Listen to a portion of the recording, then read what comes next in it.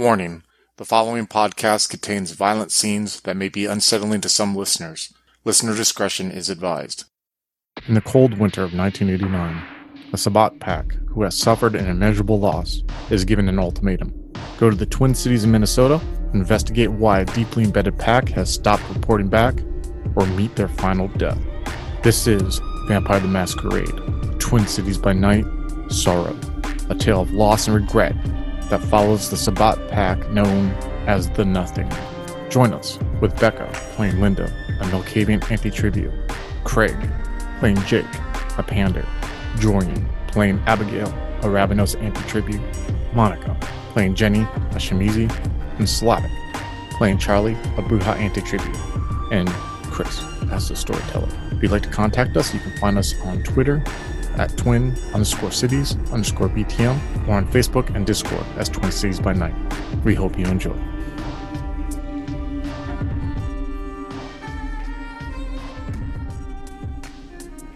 You all are being pulled out of this pit, and slowly you find yourself it's like people are grabbing your hands, they're pulling you. You feel your stomach like going across the edge, like the jagged concrete.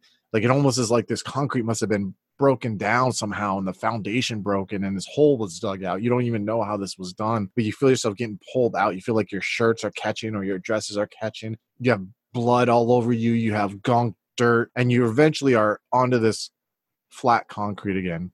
And you feel yourself helped up by multiple figures. And this time it's different because in a weird way, you sense when you're with these others, because you're completely sated now, right? You've drank of blood and everything. You feel this moment that you're surrounded by familiarity, by kindred spirits, by something similar.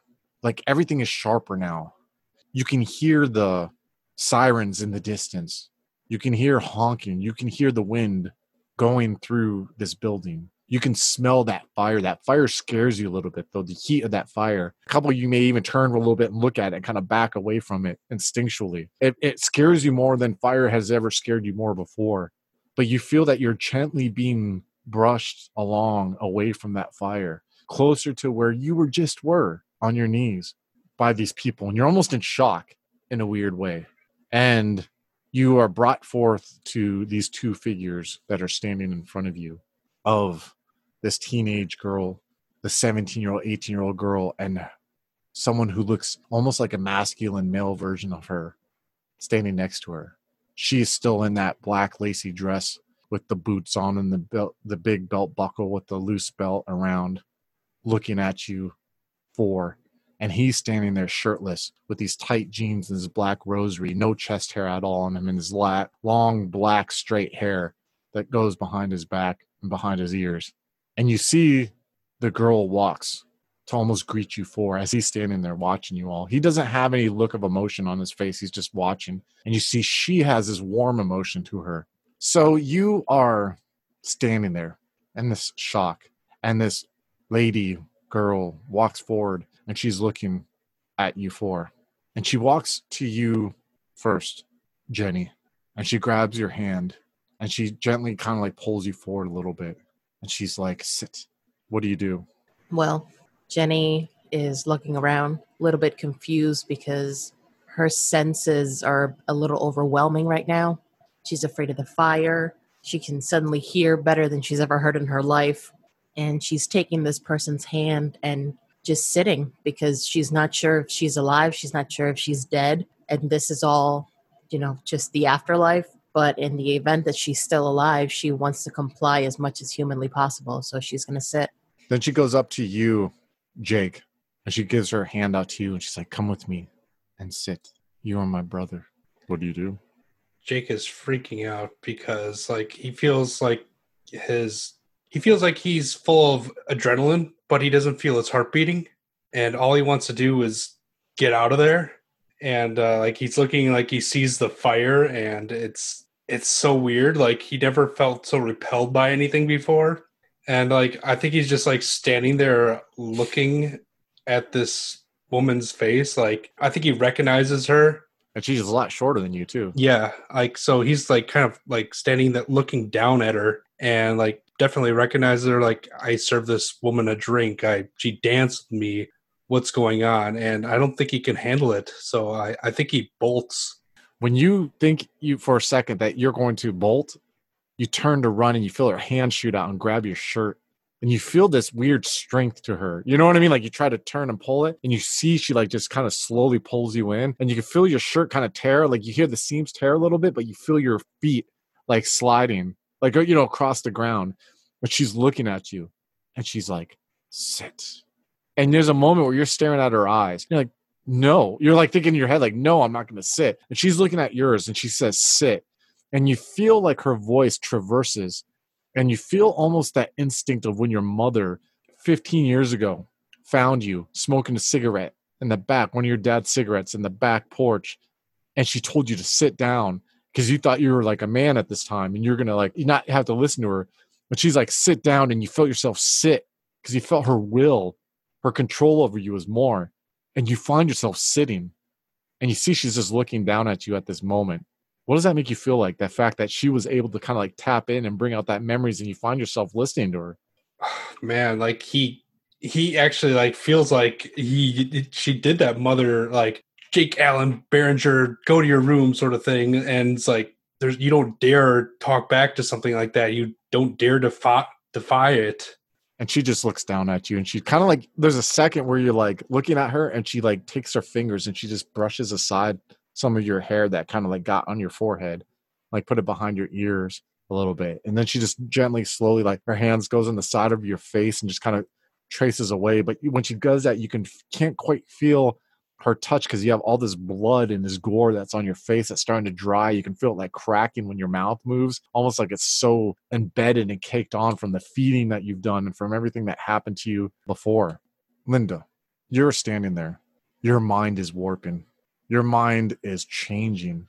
What is going on in your mind right now as you're standing there and you see this girl come and walk up to you and she's like looking up at you. She doesn't say a single thing right now. She's like looking at you and you can tell she's trying to get a read on you almost. But she has this compassionate look on her face. At this point, I'm just taking in the scene.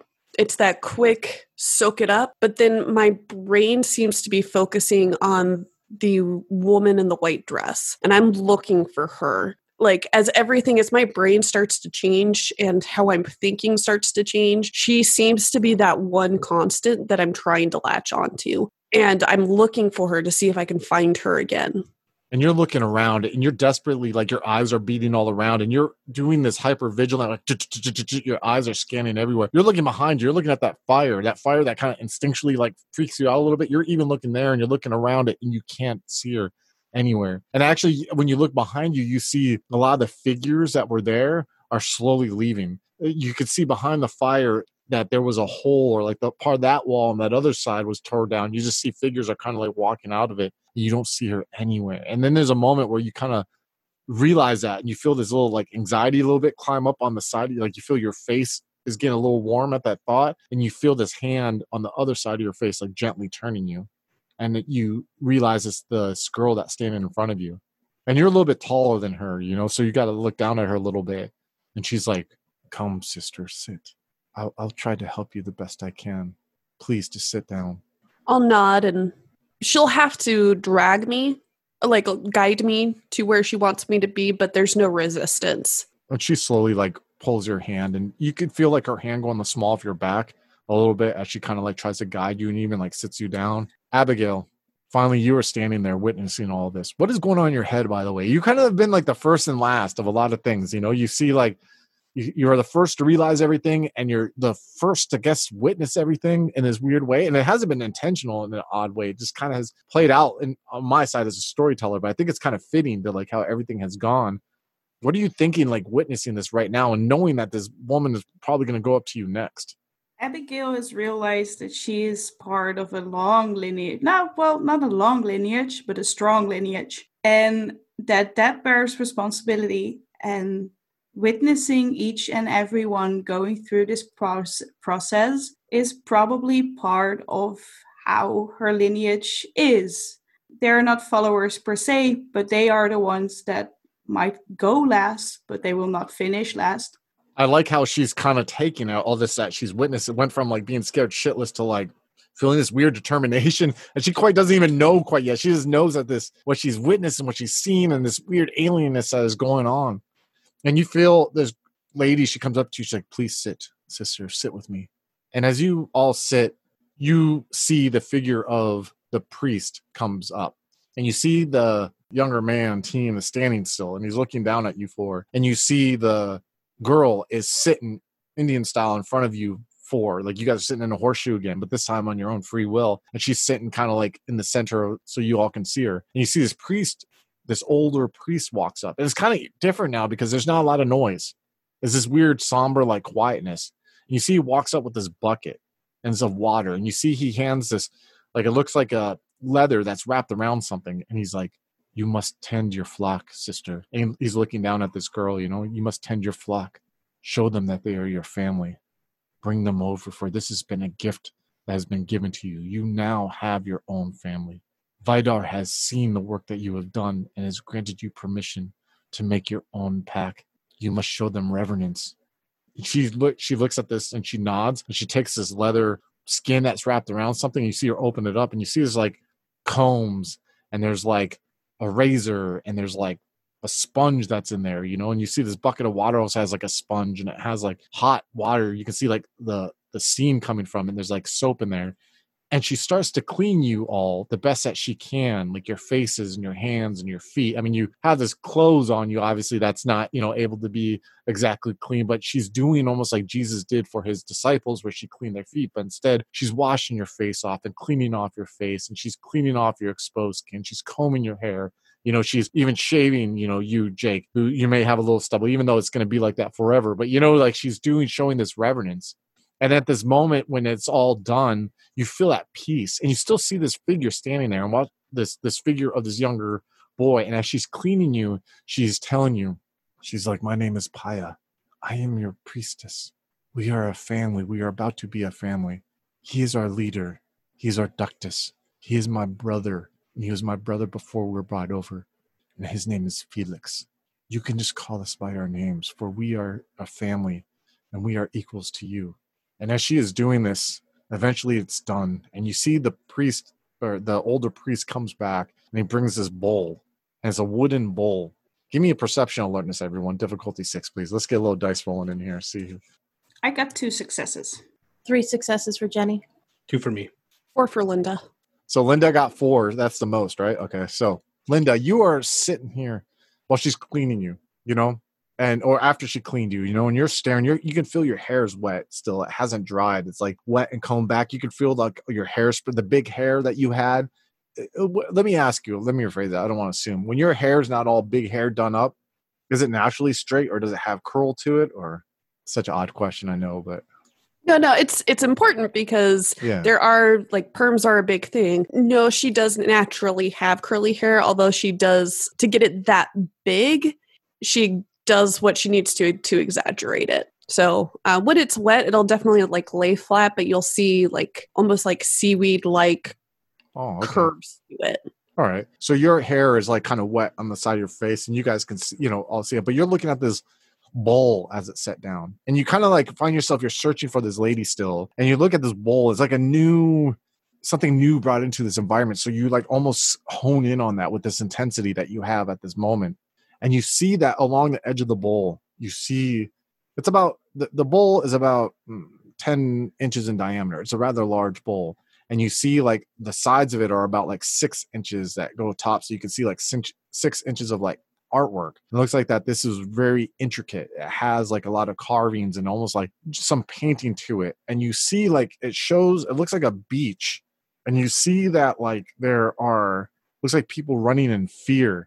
And you see that there looks like to be a figure with his hands extended almost. That looks like he's wearing a suit. And you see that there's this other figure that looks like it has horns that's like jumping on something. And you see that looks like there's this lady in a dress who's like attacking. You see that there's like blood, looks like simulation of blood is spraying around her. And you see like there's this man shooting a gun, and you see that there's this guy, this lone figure who looks like he's standing by himself, and he looks like he has like a kind of like a somber figure, like he can't partake in any of this that happened.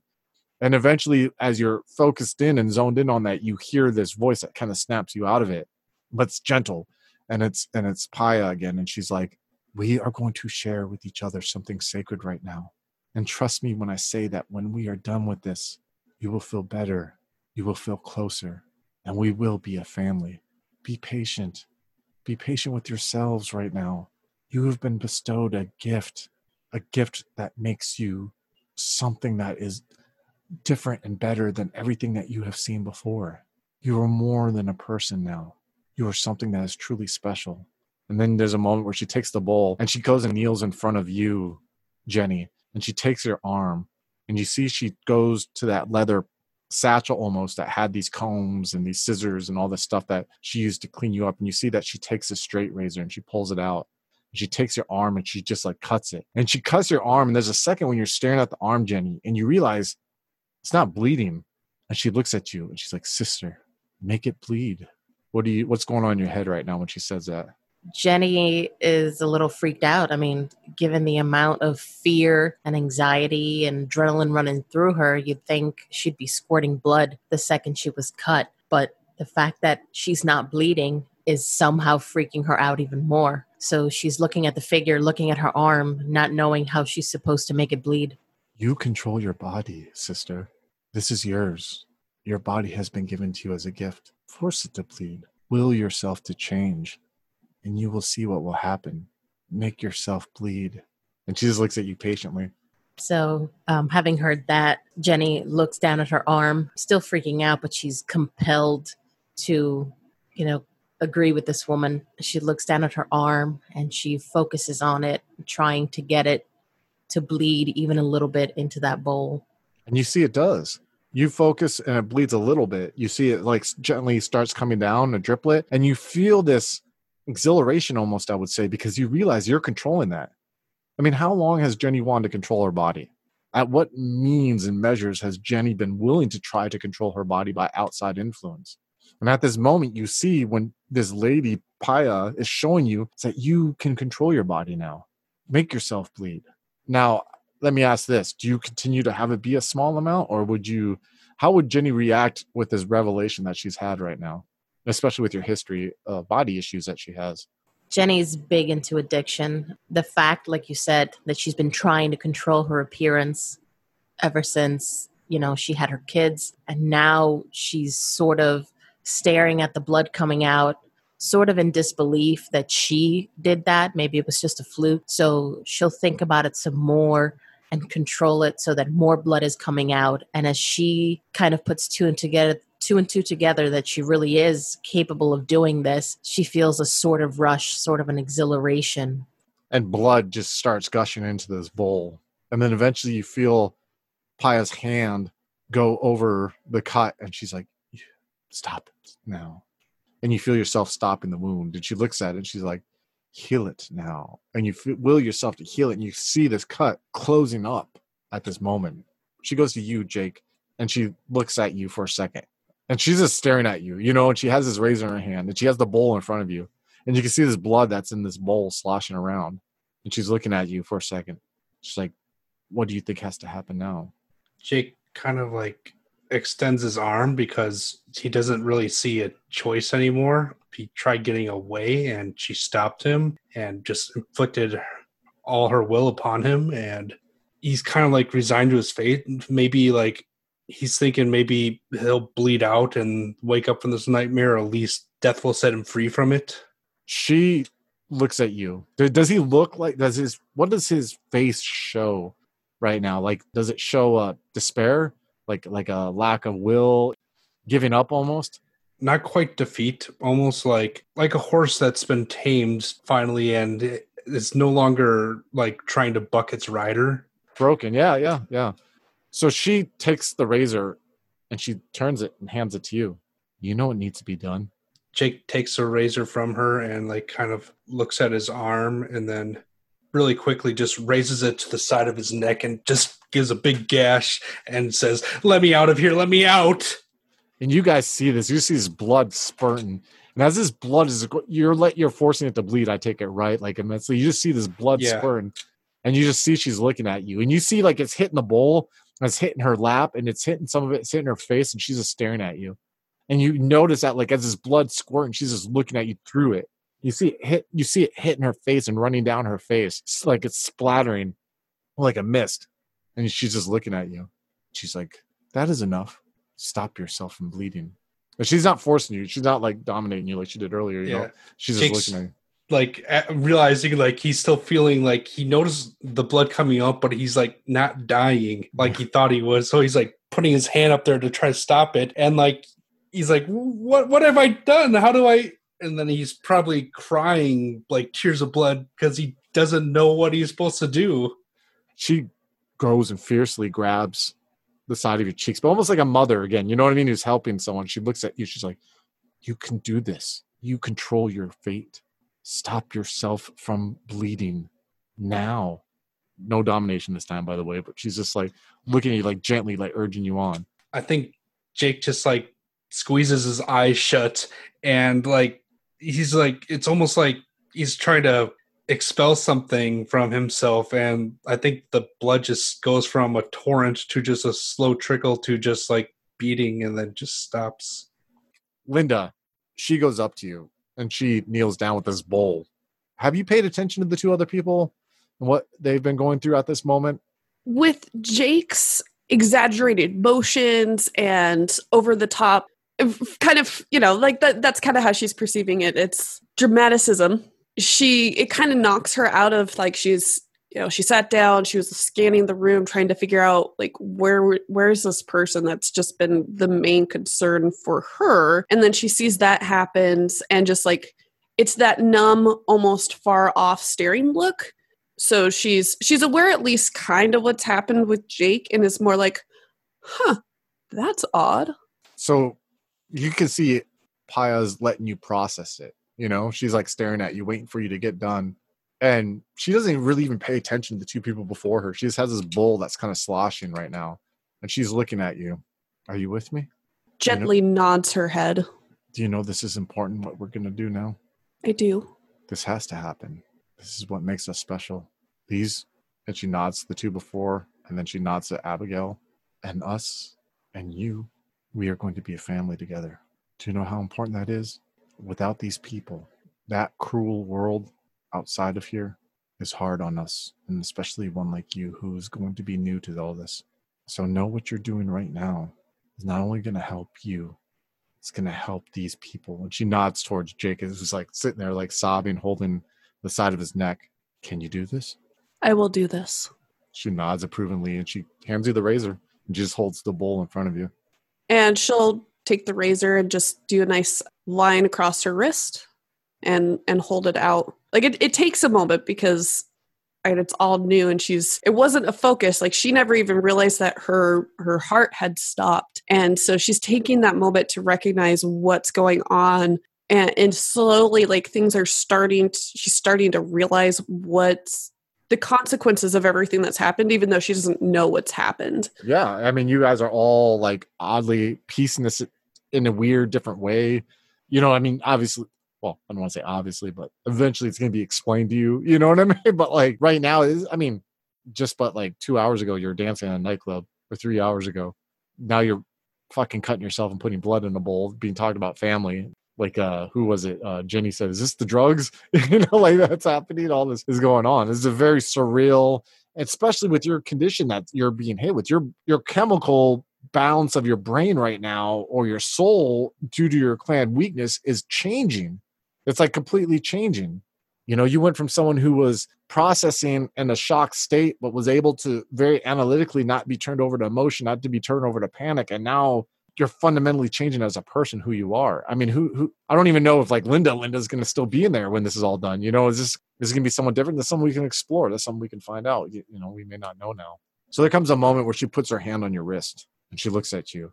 And she's not even say what needs to get done. She's just looking at you to wait to see if like you can pick it up. She's just looking at you with the hand over your wrist as like blood's coming, like, you know, still dripping in there, but she's trying to stop it. And she's just like looking, like seeing how you react, I guess. Like she's holding on there. Like you knew you had to cut yourself. Now she's waiting to see if you know now that you got to, you know what I mean? To heal yourself in her own way, like kind of trying to like gauge who each of you are.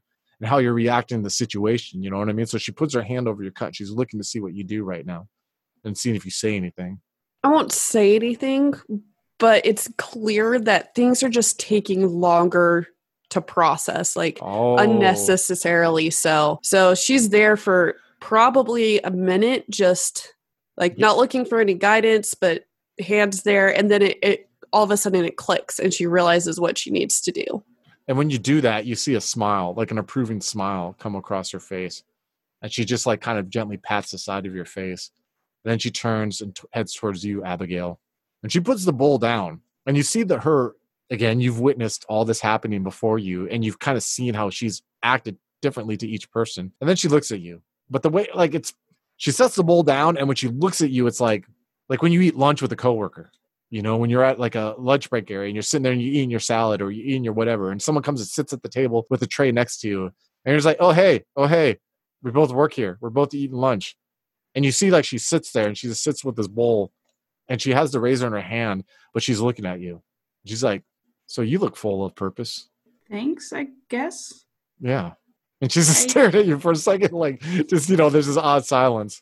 I feel full of purpose. Do you now? And I overthink it for a bit. And yeah. That's good. That's why we're here. All this is for a purpose. I'm going to teach you that purpose. I'm going to teach you all that purpose. I'm glad that you're receptive already. You can see everyone learns at their own pace. And she kind of like nods. But this is your family. And we may need your help to teach them the purpose. Remember that, okay? Be patient. Yeah. She hands you the razor. She hands you the razor. I do as Linda did, but slightly faster. Jealous sister. I make an incision on my wrist and put blood in the bowl. After she gets the blood from you, Abigail, she turns around and you see she walks up to her brother Felix. And you see the moment that you see them close together in proximity and you guys are looking up, you see that they have a close bond. And you see that she puts the bowl in front of him. And she says in Spanish, and you can understand this, Abigail. She says, I love you, my brother. I know we've been together for ages. She's like, but we finally got our family that we wanted. And he looks at her, and they're about the same height. And he's like, I know, sister. They are ours, and I will take care of them, and I will lead you all. And she just smiles, and you see that she takes the razor, and she grabs his arm. He like sets the bowl between them, and she grabs his hand. They're holding hands, and she grabs the razor and cuts her wrist and his wrist at the same time, and they turn their wrist down at the bowl, and you just see it drops like 3 or 4 feet down into the bowl. Eventually, she takes the bowl, and she turns around and goes back to you, Jenny, and she's like, drink. And she puts the bowl to your lips. Jenny is, although she's still very confused as to what's going on, she's a little bit high on that power that she just discovered. So she doesn't know who this lady is. She doesn't know what she's selling, but she wants it, and she's going to take a sip of that bowl. Awesome. Then she comes to you, Jake. Drink, and this will make it all better. Jake feels that he doesn't really have a choice and kind of like presses his lips together and like to sort of feign drinking. But as soon as it hits the lips, like his mouth opens up and it's like the best thing he's ever tasted. And then she comes to you, Linda, and she's just looking at you, waiting for you to react. Eventually, I'll take it and take a slow, long drink. And then she comes to you, Abigail, with this bowl. This finalizes everything, and she hands it to you. Abigail drinks and drinks another sip and drinks another sip and drinks another sip, and she doesn't really want to let go. You see eventually the bowl is kind of tugged from you a little bit, not in a, like in a gentle way. And you see she walks over to her brother and they both sip from it. And you see eventually they both go and sit, and you guys form a circle. And you guys eventually realize that you are all holding hands together in this circle with the night sky above you. So let's go ahead and do some rolls. First thing is first. I'm going to have each player roll a Vaulderie die for Felix and then for Paya. Jake, let's have you roll 1d10 for Felix first and let me know what you got for a Vaulderie rating for him. We got a amazing 2 for Felix. Oh, wow. What about for Paya? An uncaring 2 for Paya as well. Oh, shit. He doesn't like them at all because they forced him into his existence. I mean, not that you hate them, you're still bloodbound, but like it's very low because they forced you into this existence, and you've turned to Jenny and Linda, right? Who are both like were brought into the same situation as you. One reminds you of your wife, the other you had a high for Linda too, right? So who's like a psychiatrist or psychologist counselor. Holy cow, rebel. All right, Yeah, he's not liking this at all. All right, Jenny, let's have you roll first for Felix and let us know what you got, please. 5 for Felix. All right, then for Paya. 3 for Paya. Damn, dude, you ain't really feeling them either. You guys are tight with each other. I mean, but you ain't. Do you have a high for Jake too? So you guys had this close bond and pretty much like fuck these. Not that you feel fuck these people, but you know what I mean, like a tighter bond than you do with. Wow. Okay, let's try Linda. Linda, go ahead and roll for Felix, please. I got a 9 for Felix. Oh wow. Okay, and what about Paya? I got a 10 for Paya. Oh my God, that makes so much sense though, right? Because these, like the caringness that she showed for you, you know what I mean? And the patience and the motherly thing. And that can maybe even explain why you have such a low score for Jake. And don't you have a low score for Jenny too or something like that, if I remember correctly? No, I have a low score for, low-ish. Definitely. So I have a 2 for Jenny and then a 6 for Abigail, but I adore Jake. Oh, do you? Okay, never mind then. But that's good though. Yeah, I'm glad that you have a close relationship with them, and that could even make it to like the loss that you feel. We'll talk about that. You know what I mean? As time goes on. All right, Abigail, go ahead and roll for Felix, please. I have a 10 for Felix. Oh my God, teacher's pet! You guys are total teacher's pet. You can see like the little segment in here. Go ahead and roll for Paya, please. I like his sister a little less. I have a 4 for Paya. It's not too bad, but you definitely maybe you feel for Felix more because you respect his pack leader, him as the pack leader. Okay, so I need a volunteer. I need one person who would be willing to roll for how Paya feels for all you, and one person to roll for how Felix will feel for all you. Who wants to do Paya? Go ahead and okay, you can do Paya, Abigail. I'm going to have you roll first how Paya feels about Jake. Go ahead and roll that, please. That's an 8. Nice. All right. Have her now roll for Jenny, please. A 10. Oh, wow. Have her roll for Linda, please. That's a 9. Dude, Paya loves you all. She's like straight up like a mother figure to you all. And Abigail. Let's have her roll for Abigail. She loves us truly. She has a 9 for me as well. Oh, that's so crazy. Abigail is just Paya is just this like mother figure to you all. She's like, I don't care if you hate me. I mean, dude, she really does treat you all like a family. We'll talk about that as time goes on, Now, finally, who would like to roll for Felix and see what Felix would roll for you all? You want to do it, Jake? Roll how Felix feels about Jake for me, please. He loves Jake at a 9. Oh, wow. Very nice. Okay. And how does Felix feel about Jenny? Felix loves Jenny at a 4. Okay, and what does Felix feel for Linda? A 3 for Linda. Okay, and what about Abigail? And a 3 for that one too. Okay, so we see that your pack priestess cares about you all immensely, and she finds that is her job to spiritually take care of you all. That night, after you have this moment, and you all feel connected in the ways that you feel connected, you find yourself looking at each other. You feel this spiritual lightness in your chest. You feel you're looking at the person left and right, and you feel this emotional tie that just seems so like you odd at this moment. It seems like you calm your nerves calm for a second, and the night goes by in a blur. Many things happen this night. Throughout this night, as these two take you out into the city, first you find yourselves ravaging in a store that is closed, breaking the glass, finding new clothes, laughing as you guys are doing it together, or processing things that you're doing together, or getting to know these people that you're feeling tied to, putting on clean clothes, wiping your faces off, looking presentable. But throughout these different events that we'll talk about tonight, you start learning the story of Cain and how biblical Cain, who slew Abel, was cursed, and he was the first of your kind, that you are a vampire, you are a Cainite. How this world that you are seeing now, these bright lights, these people you see walking down the street, these bums that you find in the alley that you feed off of, that they are nothing but cattle for you. But how there are those that are like you who are traitors, who serve these slumbering children of Cain who dare rise up to the great Cain, who look away from their gifts, and how you are part of this great body of freedom. They even tell you the city that you're in is controlled by Cainites that are like you, and you are free to do what you must. There comes this moment where you are walking down the street, and you can kind of see Abigail is walking strong. She's walking like next to Felix. You're walking down this wide New York City sidewalk, and it's like 2 a.m. right now. You all are handling things in your different ways. It's not like you're just, oh, hey, buddies hanging out and everything's... No, you all are distant, yet close, yet find yourself moving as one body, but yet each are kind of processing things in your own way. And Abigail, you see this homeless guy on the street, and you stop, and you all see her stop, so you all stop, and you're just looking at her, and she's intensely staring at him. Let's talk about that clan vice of yours, Abigail. You see his figure. He's kind of sleeping, but then he opens his eyes, and he's looking at you, Abigail. And you feel this urge. Penance must be paid. You must add to those faces that were collected by not only by your sire, but your grandsire that you know nothing about, but you heard tales of him. But you feel this urge, like you want to see his life extinguished from his eyes. You want to look in his eyes while he's dying and know what it's like to die, but not be like you and to be able to come back. How do you react right now, Abigail, seeing that man and feeling those urges? Abigail is still learning how to cope with everything.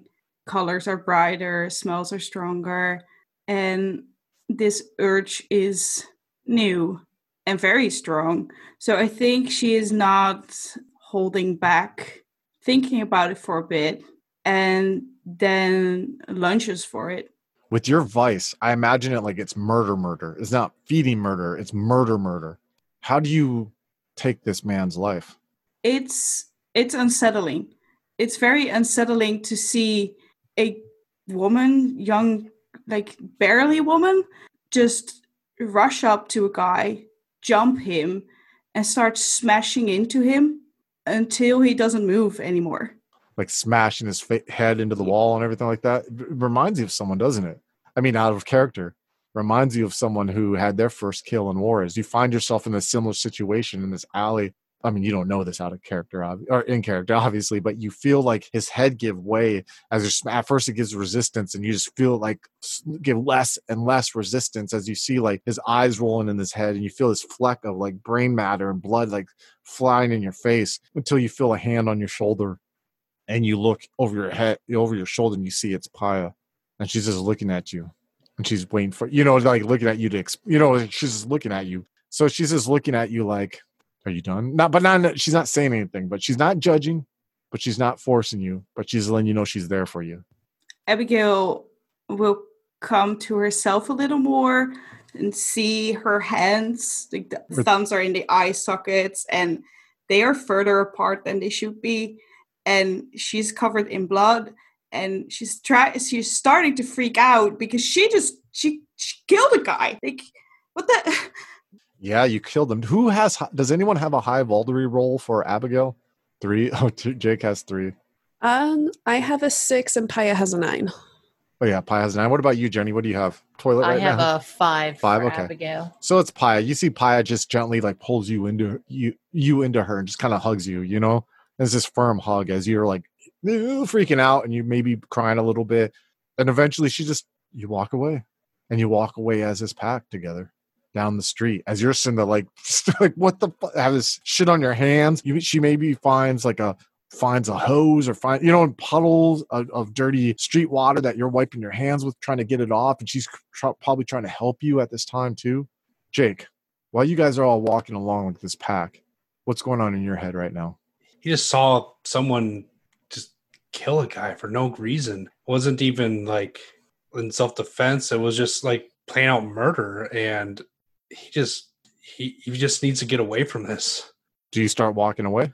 Yeah, like we're kind of just walking along the city streets like we're like the Lost Boys, right? Yeah, and you actually realize you're a couple blocks, like maybe half a mile from your house right now, or your apartment that you had. I think Jake's gonna try to break off. You find you try to break off, and you all see that Jake is like walking ahead, but you realize that you all are following him. You know what I mean? You're like Felix is like kind of putting in his hands to give him space, but you are following from a distance. You feel this tug, Jenny, to him at this time while you see him walking ahead.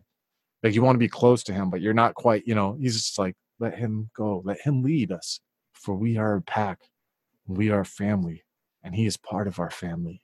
So we need to see where he guides us, because tonight is a night of discovery for you all. And he just looks at you all to, assume. And you see now he has this new suit jacket he found, like a black one that goes along with his black pants, and he has his hair in a ponytail. Paya is walking with Abigail, you know what I mean, with the arm wrapped around her shoulder, and Abigail's head's all hanging like she's processing. You guys get to this like a brownstone apartment kind of thing where, it's a bunch of streets of brownstones where they're duplexes, where they have the front steps, and it's like a house that's split in two, and one family lives on one side and one lives on the other side. And you see your number, Jake. You see you're standing in front of your steps right now, and you see that the living room light is on, which usually means that she's awake waiting for you. Sometimes she'll stay up, kind of like try to talk to you a little bit when you get home because you go to school often. And you look up and you see your bedroom room is dark. What are you doing right now? I'm still wearing my pants, so I fumble and try to grab the keys and open up the door real quick and then lock it behind me. You guys see Jake do that.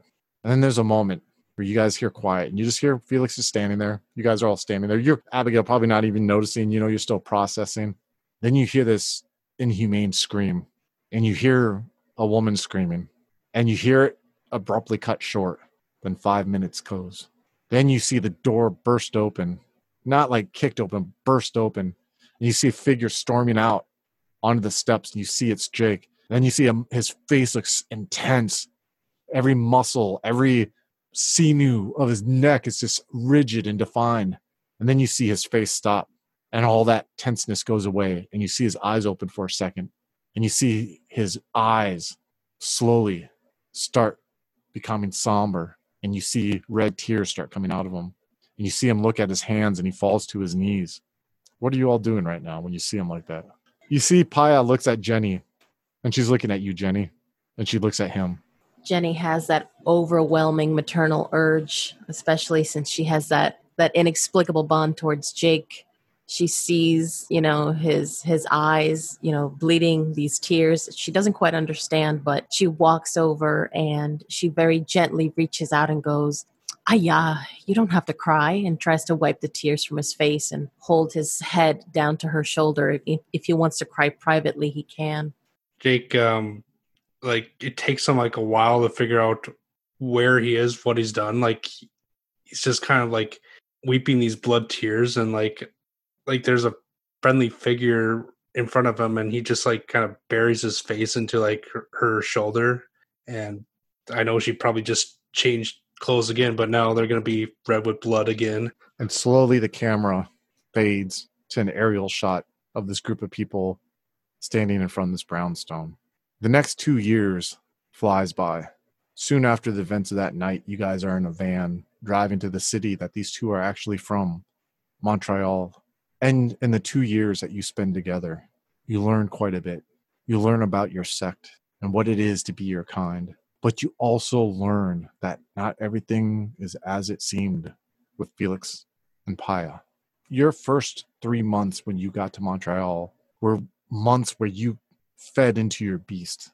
There was times where you would go to biker clubs with Hell's Angels, and knowing that something would be instigated in there, to only have Felix lose himself in violence, as you all would lose yourself after instigating, murdering every single person in the bar and feasting on their blood.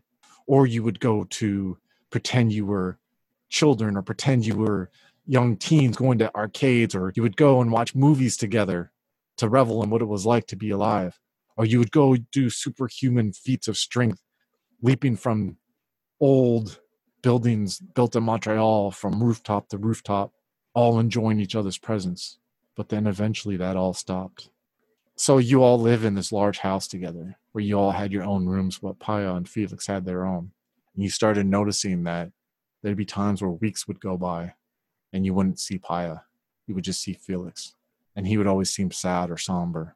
And eventually you all would realize that after he would explain things, and you would, especially Linda, would understand this, where he would explain that Paya would lose herself in a sadness and that she would not want to leave the room. And it would be almost like you were each, all four of you, on your own with each other for times. Sometimes a couple of months you wouldn't see Felix or Paya. But then eventually Felix would call you into their room together and you would reform your Baldery. How you would do it is you would walk in this room and you would see Paya lay naked on this bed oftentimes, not moving, almost catatonic in sadness. And she would feed from each of you a little bit, and then you all would lose yourselves amongst each other and feed from her all at the same time. And usually after this moment of intimacy with each other, as a group, the cycle would happen again. She would be happy. She'd be out with you all. 4 or 5, 6 months may happen, and then this would happen again. In moments of clarity, she would explain how Felix was losing himself to the beast, and nothing that she could do would bring him back from this. She was trying her hardest, and nothing was working. And soon you found that these periods of somber depression would overtake her longer than the periods of good that you had with her. And soon your existence became one of sorrow, where that happiness and that newfound power would slowly dissipate. One evening, you all woken and you felt an empty hole in your souls and in your family. And you realized as soon as all your eyes opened that they were both gone and that they probably had taken themselves from this world. And you went into their rooms and you saw a note written by them saying how they decided they could no longer live this existence and how they went onto the roof to greet the sun. As you guys both went on the roof of this house, a spot where you would often all sit and look at the stars and laugh together when you first came to Montreal, you see 2 piles of ashes that you know used to belong to them too. If you're enjoying Vampire the Masquerade, Twin Cities by Night Sorrow, I would highly recommend Vampire the Masquerade, Twin Cities by Night Dread, our third story arc and most often cited by listeners as their favorite.